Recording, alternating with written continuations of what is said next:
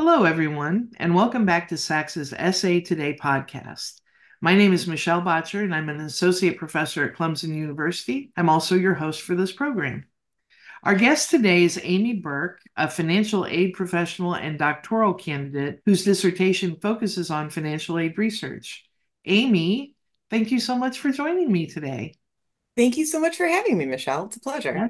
Wonderful. Let's take a moment and get to know about you. And let's start with who Amy really is, not who work Amy is. So, if you would share whatever you're comfortable with, hobbies, things you're reading, watching, or listening to, whatever you would like people to know about you. I am a native Detroiter, maybe unsurprisingly for folks who are from the Detroit metropolitan area. I grew up driving race cars, actually. I've been a member of the Sports Car Club of America since I was basically born. So that's a little unusual tidbit about me. Not currently watching anything, but I will say for those who are ACOTAR readers, if you know, you know. Sarah J. Maas came out with a third Crescent City book at the end of January, and I read it. And for those who don't know, Sarah J. Maas is an author of sort of fantasy fiction, and there are three sort of series. And not really a big spoiler alert, but after I finished, devoured, I think, the third Crescent City book, I realized that now I had to go back and reread the Throne of Glass and Court of Thorns and Roses series. So I am currently on the second to last book of Throne of Glass, and then we'll be rereading Court of Thorns and Roses. So yes, that is, if I'm not reading things academically, I feel like in my free time, I really want to dive into something that's completely indulgent, and that's what this is.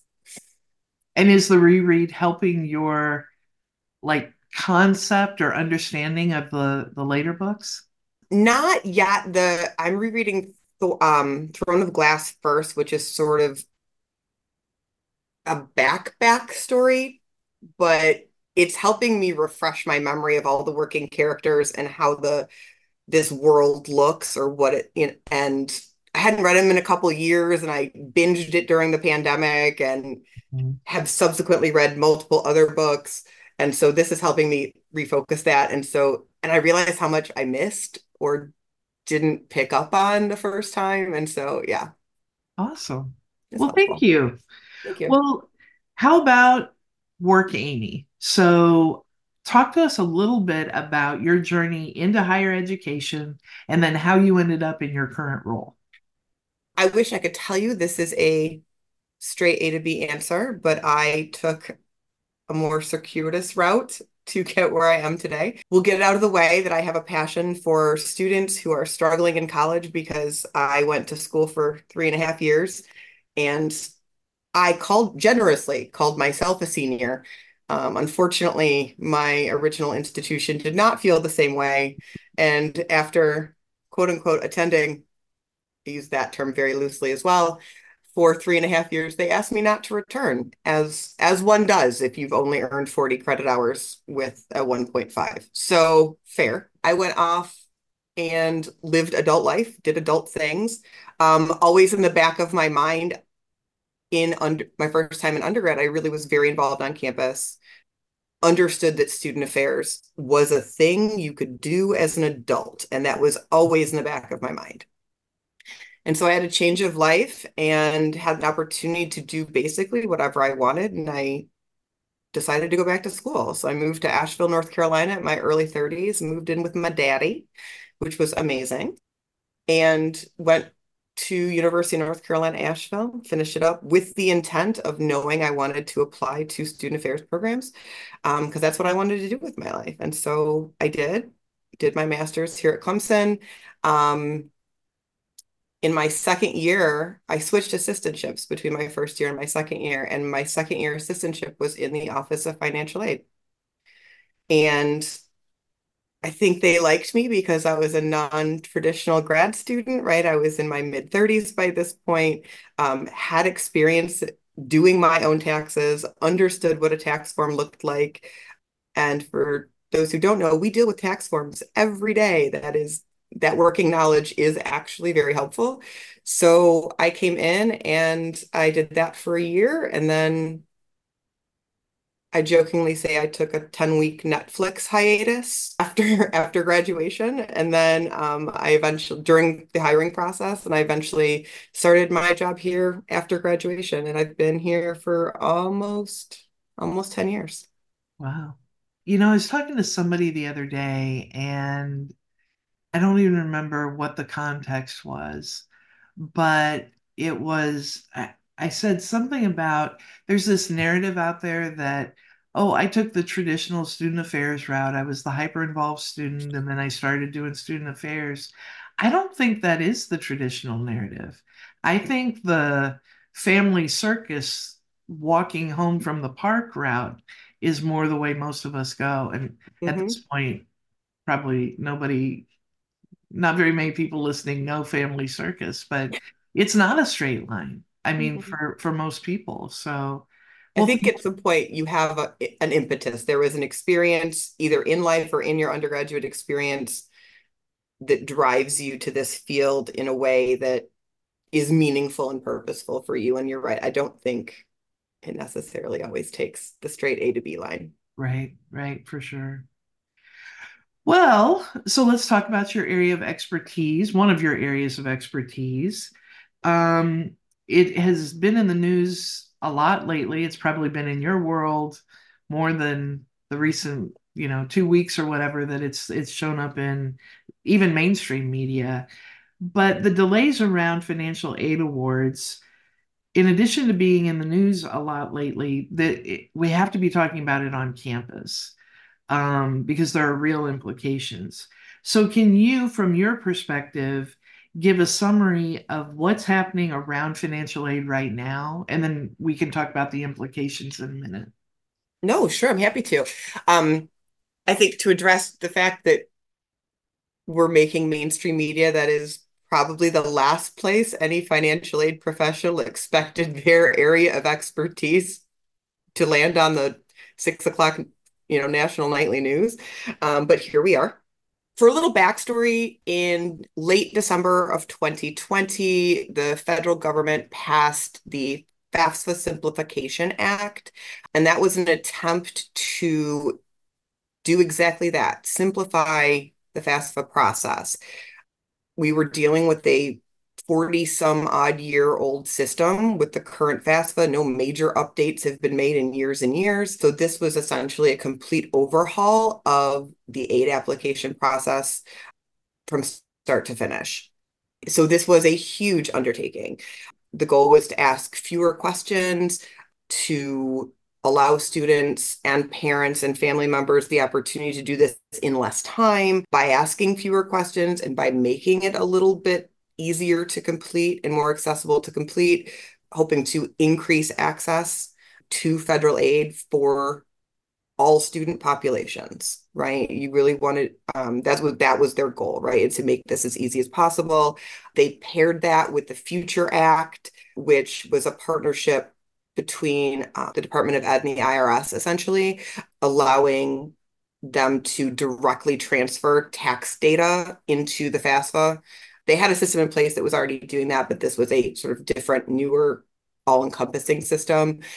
You weren't asking students to go to parents and say, hey, parent, can you go find your tax returns from 2 years ago that we can use to complete this document this weekend?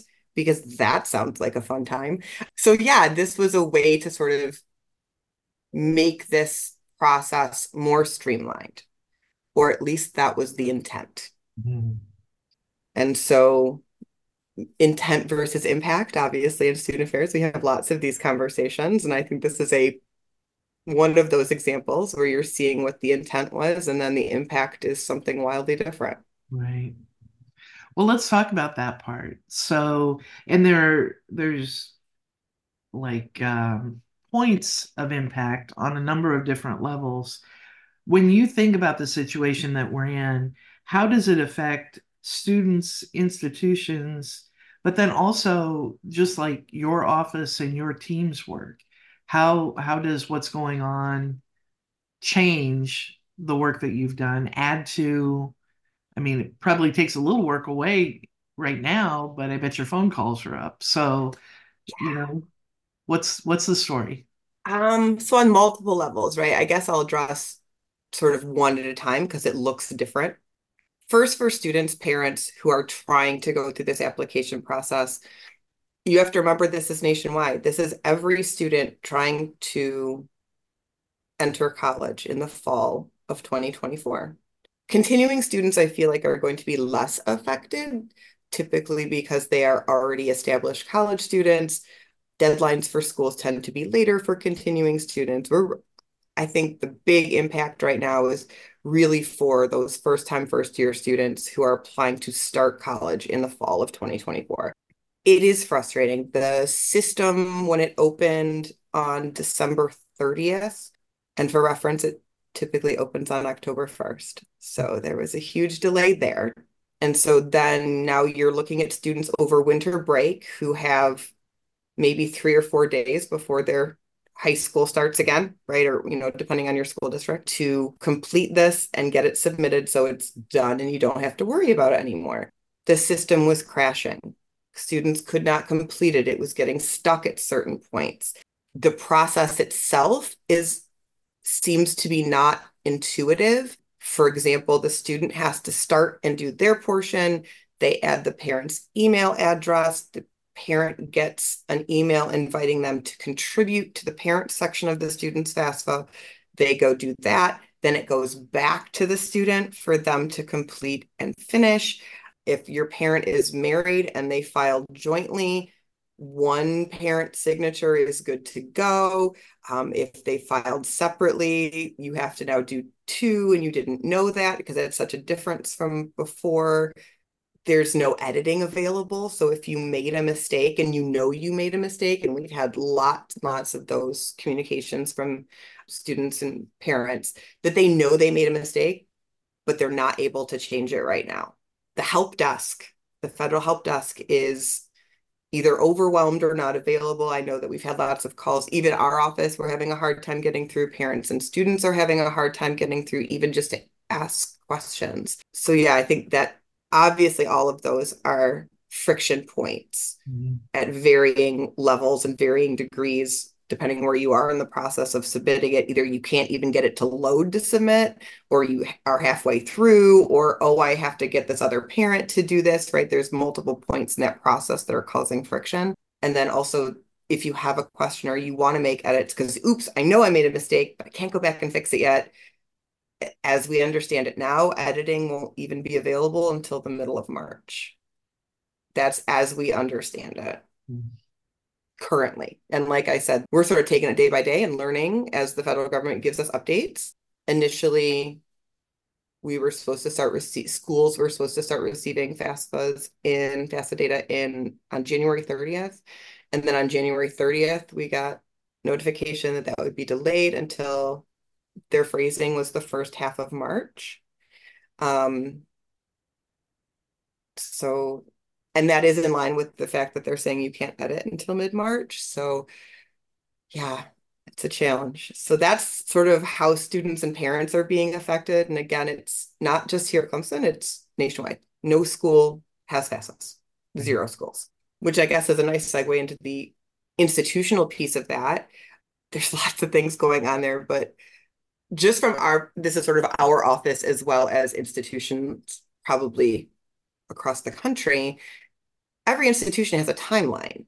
They start preparing for the following academic year during the current academic year.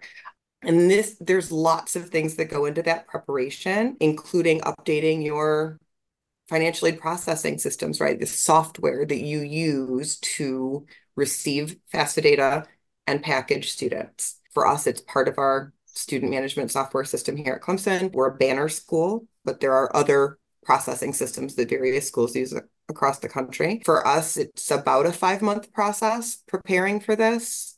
We would have started this process after October 1st, when the FAFSA normally historically opens. We would have started that preparation process. So basically, we're going to do, if all goes to the current forecast timeline, we will do about 5 months of work in 2 weeks. Oh my gosh. So I I say that very glibly, but I mean, it is what it is. And I know that institutions around the country are struggling with that exact thing. What does this look like for us as and our staff and our processes? And I've been in several webinars with folks from around the country, sort of sharing their experiences, their preparations. And again, it's experiences and preparations. There's no answers yet, right, about what this is actually going to look like when it starts.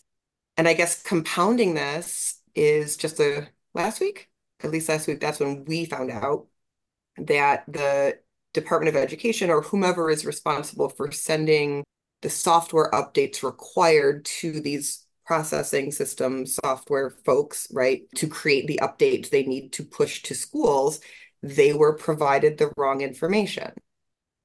So now, at least for Banner, this is where we are. The folks at Lucian who own Banner, right? They're going back and having to recreate these updates to send to schools so that the schools can prepare themselves adequately to begin receiving that FAFSA data from the Department of Education when it becomes available. So it's just a matter of things that have gone awry, and schools are doing their very, very best. And I know that in a meeting last week, it was funny. It was a division-wide meeting, and our director of IT here, who is shout out to Jennifer Williams, who is taking the brunt of this home with her every day, I'm sure, and keeping her up at night, is as she said, this needs to be national, be kind to your financial aid staff. She said week, I say month. I mean, I'm not Maybe just here. maybe the year. I mean, let's not put limitations on us, shall we? Yeah, because it's, again, not just here, it's around the country. And I jokingly said the other day that on any given day, probably the person who has Jennifer's position, and I'm not saying she did this, but it would not be surprising to find someone crying under their desk. Like, this is so much, right? And how do you do this in a way that is the most beneficial to students? And at the end, that's what we want to do, right? Is we want to help our students access higher education and understand what their options and affordability pieces look like when making their college of choice decisions. So that's sort of that side of it. And then I guess in our office, it's just a lot of love and support going around. Doing our best to make sure our Clemson pieces are in place. So when we get those updates from Banner and when we get the FAFSA data from the Department of Ed, we are ready to go to hit the ground running with as much efficiency and care as humanly possible in order to get this information out to students to help them in that process.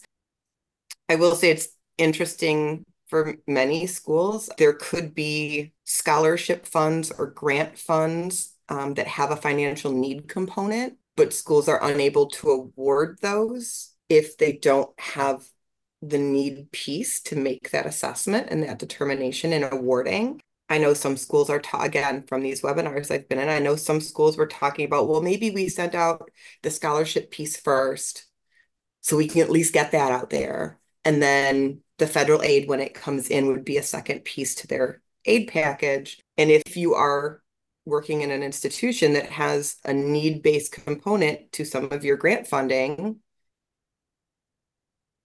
that second piece wouldn't come until we get the FAFSA, right? Even though it's not technically federal aid, it would be institutional aid, but it would be paired with, right? And I guess, I mean, I can get into some concerns, I guess, later as we chat. I know that there was some harm there, but that's one of those pieces I worry about. I mean, we're pushing back financial aid nights into the spring.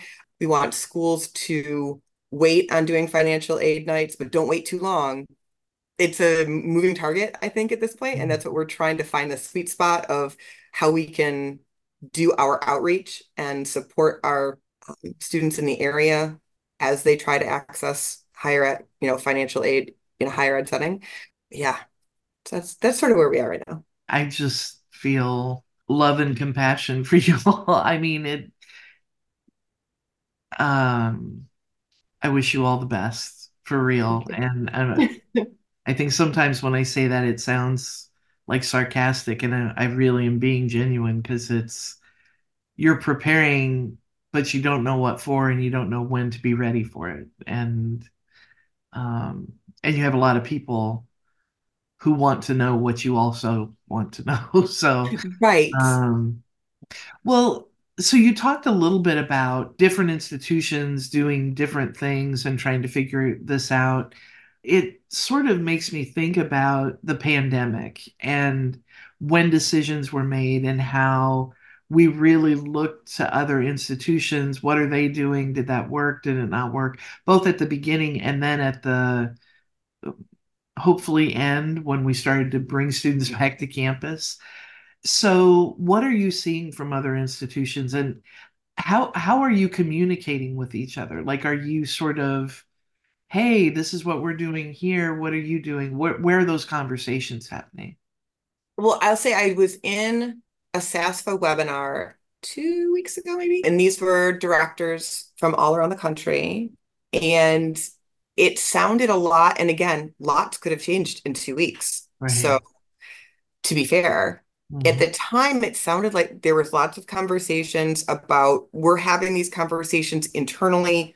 We're not sure what we're going to do yet. We're thinking about some things, but maybe no decisions have been made. That's what sort of I got out of that, which is fair. There's lots of stakeholders and overlapping interests that happen on each campus that if you move a deadline for something, that may affect. I think about here, there's a mentorship program in an office on campus, and they need to tell that group whether or not they want to be involved as a mentee in this program by May 15th. Right now, our commitment deadline for Clemson remains May 1st. But what if that changes? I don't know. I don't know. For example, the University of the UC system in California, they came out really soon. They were one of the very first group of schools to come out and say, you know what we're going to do? We are moving our commitment deadline as a system, as the entire UC system from May 1st to May 15th. So they were one of the very first ones that came out with that decision. I'm assuming that conversation had been happening or maybe they knew it was a possibility. But yeah, I think you're going to see around the country people maybe if they don't change their deadlines officially, I think the inherent nature of this is to offer maybe more flexibility than schools have in the past. And again, maybe that is or maybe that isn't. It depends on the institution, but I would think that we would see at schools maybe more flexibility with deadlines, commitment things this year than in years past if students don't have an entire financial picture with which to make their decision, Hmm. right? And understanding exactly where they can go or makes the most sense for them. And again, it kind of comes back to you don't know until it happens what options might present themselves or what your new timeline might be or whatever. And I Right. say your like it's just your office, our, Right. right? It's everybody who works in higher ed is touched Yeah. by this. So, This is the royal we if we've yeah. ever had it. What about like what does this mean for the future? And I know this is all speculation and it's a big ask, but if you were, and I can rephrase it this way, what should we be thinking about in terms of short-term and long-term implications? And I'll give an example. And for listeners, just so you know, Amy actually came to a policy course that I teach and talked with us last week. We're recording this on February 27th. And one of the things that we talked a little bit about was the enrollment cliff. And might this bump that up a bit? Like potentially we will see fewer students in college, especially students who have significant financial need because they won't have the information they need to make a decision about going. Mhm. So, that was just one thing that came up, but what what are your thoughts in terms of like there are short-term implications for sure Sure. in terms of programs and practice and policy and things like that, but there are longer term implications that again, we may not know until we know, but As the holder of all the wisdom on this podcast, Amy Burke, what are your Yes, thoughts? I speak for all financial aid. No, absolutely not. I am not the royal we. Um, I guess just experientially, I would say just we know that that enrollment cliff is coming. I think I mentioned in class that I know that the admission staff here in our office, I mentioned a quarterly meeting we had last week, that they were actually talking about seeing a little bit of that with our in-state applicants, simply because there aren't as many students, the population is less, right? There are fewer students who are graduating high school because there aren't as many kids that age anymore. Mhm. Um, and he did mention sort of seeing that a little bit, or maybe they thought they were seeing that a little bit this year with our South Carolinians. Um, but it makes me wonder about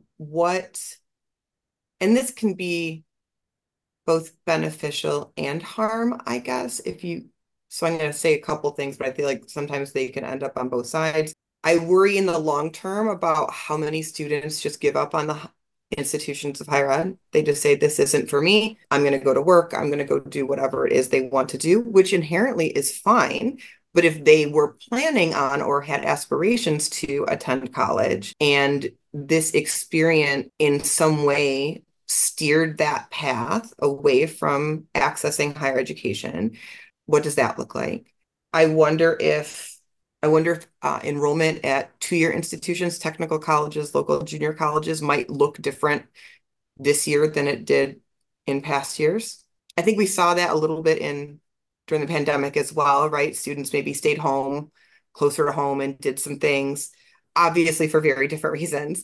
Mm. But I wonder if because the affordability piece is not, or potentially is not, as timely as it could have been, or turns out to be not timely for that particular student, and they make a different decision, what does that look like?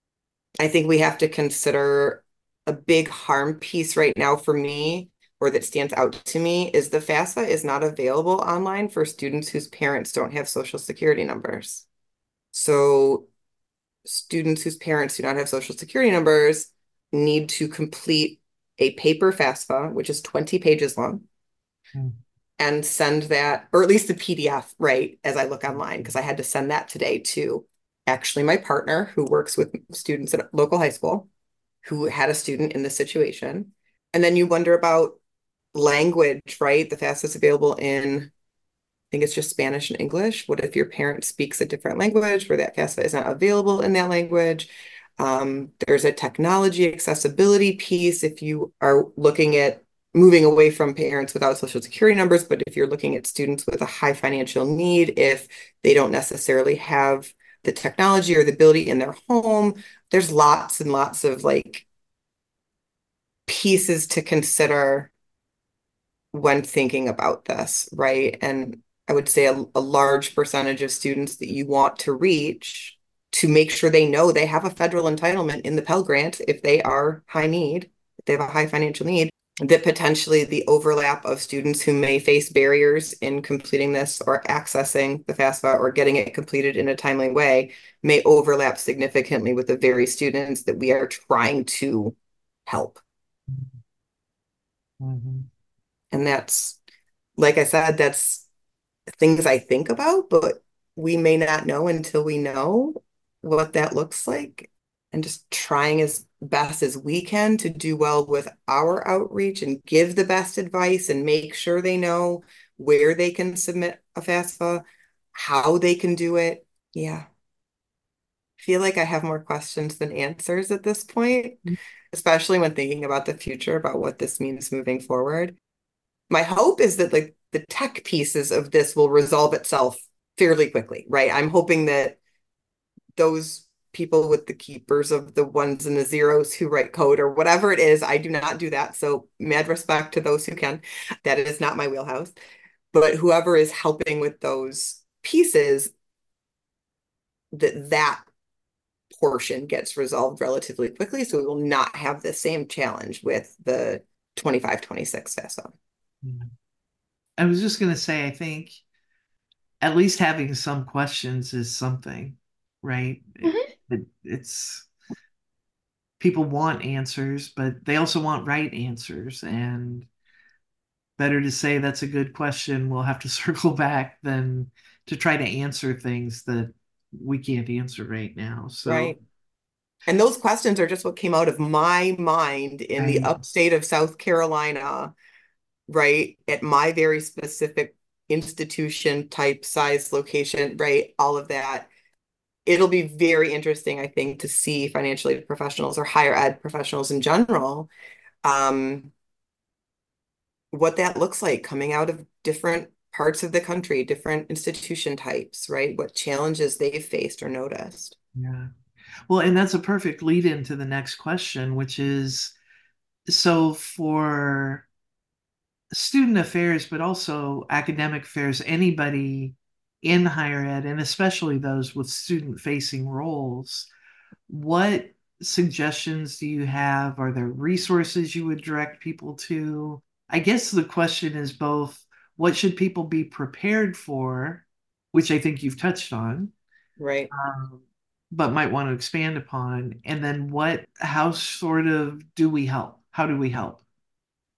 Took me a while to get to the actual question, Yeah. but No, love that. I'm there with you now. I think what we can expect in the very immediate short term is potential delays, mhm, right? We've already had delays.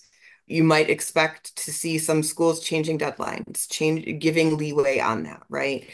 I think you can probably safely expect that some schools will be offering some changes, some leeway, some flexibility surrounding that. I think that you can probably also, honestly, like I mentioned at the top, I don't we don't expect to be on the NBC Nightly News or whatever mainstream media covers this, but they're doing a good job. Mainstream media is doing a good job in bringing this to the forefront of the country, right? It's on the nightly news. People have heard of it. I will say when parents or students contact us, they lead with that. We understand there's a federal delay. We understand there's been some setbacks, right? So I think the knowledge is being put out there in a way that is pretty transparent, at least as far as there are delays. This is not a surprise. Maybe when it happened, it was, but right, they're talking about this. There's videos online for students on the studentaid.gov website. It actually talks about how to do it, what it is, what are the changes. So those are pretty accessible. I will say I mean, I understand how the algorithm works, but I have found myself somehow, and I don't know how to tell you to get there, but I am somehow on FAFSA talk. So I didn't even know that was a talk. Like book talk, sure. I don't know about FAFSA talk. I named it. But there are some pretty interesting and informative little TikToks out there talking about the new FAFSA, the delays, what federal aid looks like, right? I would offer, let take some of those with a grain of salt. I don't know how many of those are actual experts in the field, but I have seen several that I was like, oh, that's actually very helpful and not presumptive, right? It wasn't presuming anything. So there are resources out there, I think, for student affairs professionals or higher ed professionals who are student facing, who do not work in the financial aid office, right? The awareness piece of it, just understanding that students might be under stress. I think this might particularly affect schools that offer summer programming if there are deadlines, because summer starts before fall, right? And those deadlines naturally come before that. So if participation or enrollment in a summer program might have an effect on that. I know that there's a lot of overlapping pieces, right? So I mentored the mentorship program that they need to commit by May 15th if they want to be part of the program, but they can't move a deadline because their participation piece is bound by housing. And so housing has a deadline, right? And then this is the same at all schools, right? If you have stuff that's happening and you're partnering with multiple parts of campus, moving a simple deadline for one office may have a ripple effect on multiple offices. So it really goes to show that this really is not just singularly a financial aid problem. It is potentially affecting lots of different offices and departments on campus. I think about, again, using our institution as an example for students who have a significant financial need as demonstrated on the FAFSA. We don't know that yet. We offer things like we'll review you for a housing fee application waiver or an orientation fee waiver. So Mm, there is other money pieces and other offices involved with funding of students and supporting students because they use the information that comes from the FAFSA. So without that information, what does that look like moving forward? Do their deadlines need to change? Again, more questions than answers, but it just goes to show how interlocking mhm, this really is and is not simply a challenge faced by a single functional area on a college campus. mhm, mhm. Well, and then there'll be all those fun surprises that, oh yeah, I didn't think about how this connects to this connects to that. So, Hmm. Yeah, and I um, think this is the we're finding out, right? This is the times where schools are, you mentioned the pandemic earlier. I feel like this is again, totally different reason, but in the same way as we discovered new ways to do things and to help support students, I think this will be a place where there is now going to be maybe considerations for flexibility on how to support students. mhm, And we look at how we do things in a way that, well, sure, it's always been done this way, but we also had this thing that was always done this way, and now we don't have the thing anymore. So what does that look like? Um, and for me, I'm not, I don't want to make any overarching statements, but I always think if we can think more critically about how we are supporting students in new creative and innovative ways that work better for students, and I think that's a good thing to think about. right. You mentioned resources on the website. Are there any Mhm. other resources you would direct people to? I think at this point, the federal government sort of has a bit of a monopoly on this because it is so new Right, right. that their website really does have in depth. There's a demo, there's what's changed. There's a whole one about glitches and issues to know about. I mean, they're letting you know exactly what is happening and where you might find a challenge, and then solutions and workarounds. Your financial aid office, obviously, we try our best and we are a wonderful resource, and we obviously want to help students. So I mean, obviously, your local financial aid office. For those professionals, make friends, bring snacks. Chocolate is preferred.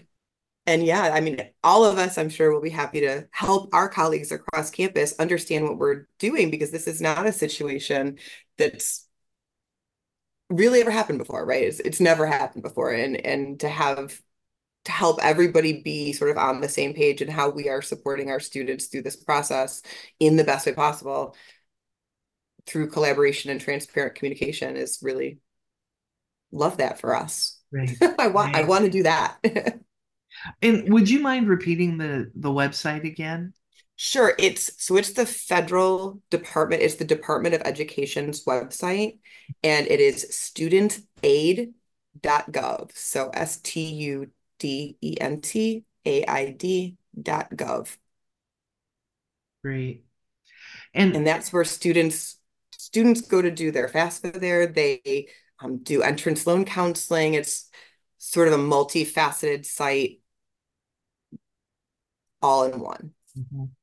And again, with you having taken us through some of that the other night, I really would encourage people listening to go take a look at that because it Mhm. might, again, the financial aid staff are experts in their areas, and you may notice things that would have a direct impact on your area because that's what you do all the time. It seems pretty easy to navigate, even though Mhm. there are new questions coming up and new workarounds, I think, coming up all the time. There are, and their website, they again on the studentaid.gov website, they have a list of ongoing challenges that include workarounds if they're available. And then beneath that, you'll see the resolved issues. So if you maybe you tried to do the FAFSA on January 2nd and had a challenge, but now that issue has been resolved. You'll be able to go in and see that it's been resolved and start over, or sort of see what they're working through and what the workarounds are currently, if there are available. Well, and again, just a note or food for thought, I guess, not just for you to access as a practitioner, but if you know people with a graduating senior Hmm. who's trying to figure this out, they may or may not know or have seen this website and gotten these resources. So share often, share broadly. Well, Amy, I think I'm at the end of our sort of scripted questions. What else would you like people to know? Anything else you want to share? Things I should have asked? I will say sort of two things. One, a potential challenge for this year, and one, something good. I would say the potential challenge I see, and it seems like there's one every couple of years just based on formatting. For example, 4 or 5 years ago, we had an influx of FAFSA applications that had duplicated parent income into the student income section. Mm, That happens from time to time every year, but this one particular year, we could not figure out how this mistake was being, we saw just this massive increase, how this mistake was being made so often. Turns out that it was just the way the tabs were, the formatting on the online FAFSA that particular year must have been confusing, mm, because the following year it didn't look like that anymore. And we did not notice that same mistake happening. This year, and again, this is just my perception, feel all my financial friends out there, feel free to chime in, share your concerns, is that they sort of asked some dependency questions a little differently. And for those not in my field, there are very specific questions and qualifications that allow a student to be considered independent for federal aid purposes if they don't meet these sort of 10 questions. And the way in which they're being asked this year is both sort of good and bad, right? We want to make sure that students who are eligible to be considered independent for federal aid purposes are in fact offered that opportunity and maximize their aid offers, right? Of course, we want that. The other side of that is if you do not meet the federal statutes or qualifications to be independent for federal aid purposes, the way in which it's asking might lead you as the submitter or as the student to question it yourself. And you're like, well, maybe. So my thought is, and again, we'll see if I'm right, we'll see if I'm wrong. I have no idea.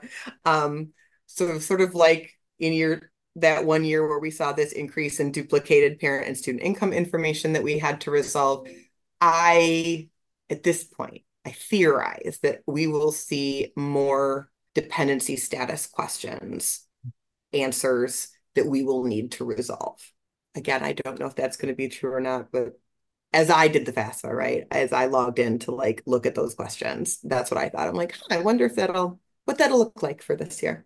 And I guess the positive side is you mentioned, hey, anybody who has a senior in high school, hey, anybody who has a junior in high school. I typically recommend, not, I don't recommend, but it's not something I've not done, right? I have done this a lot of times.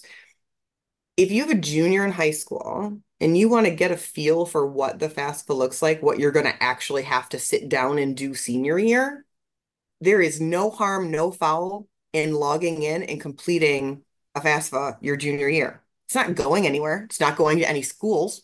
right. You're not enrolling because you're a junior in high school, but it's practice and it's a thing that exists and it gets you sort of into the groove and understand what that looks like. Do I want to tell you to do that right now? No. I no. Do I think you might want to consider it in a few months? Right. Sure. If it's, assuming that all issues are resolved or the majority of issues are resolved, and that is something I recommend is like sit down, do it. Sit there as a high school sophomore or high school junior and just do it. It's not going anywhere. You're not enrolling in college. It doesn't matter, but it gives you some insight on what that process looks like before you actually have to sit down and mean it when you're a senior. I really appreciate the conversation today. One thing that I know we've talked a little bit about previously, but anyone listening who has an interest in this topic and is trying to figure out what do I want to do for my dissertation, this is a line of inquiry probably for the rest of your career, no matter how old you are, because um,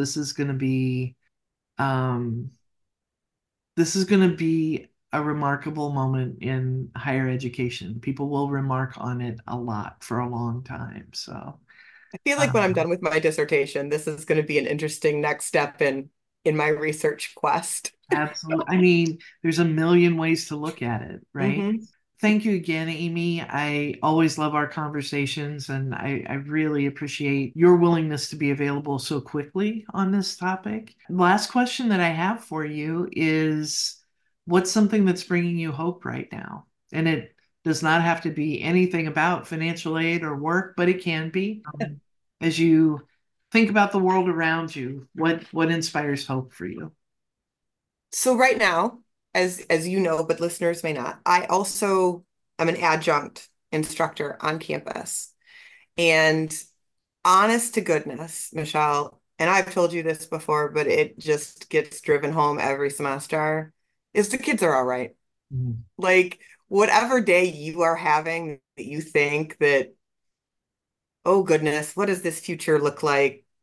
Whoa hum, or whatever, you see these delightfully bright-eyed and optimistic and wildly intelligent and emotionally intelligent and sensitive and kind and aware who are the future of this profession. And you just, I'll be honest, they feel I get more out of this than they get out of me. I 100% believe that that every semester when I sit down, and these are master students, and they are the future of the profession is bright. And so when I meet with them individually and I just get to sort of share their energy, their joy, their passion, it's not work. It's absolutely inspirational to me. So that is what's giving me light and giving me hope. And also, I have a really cute, almost 9-year-old at home.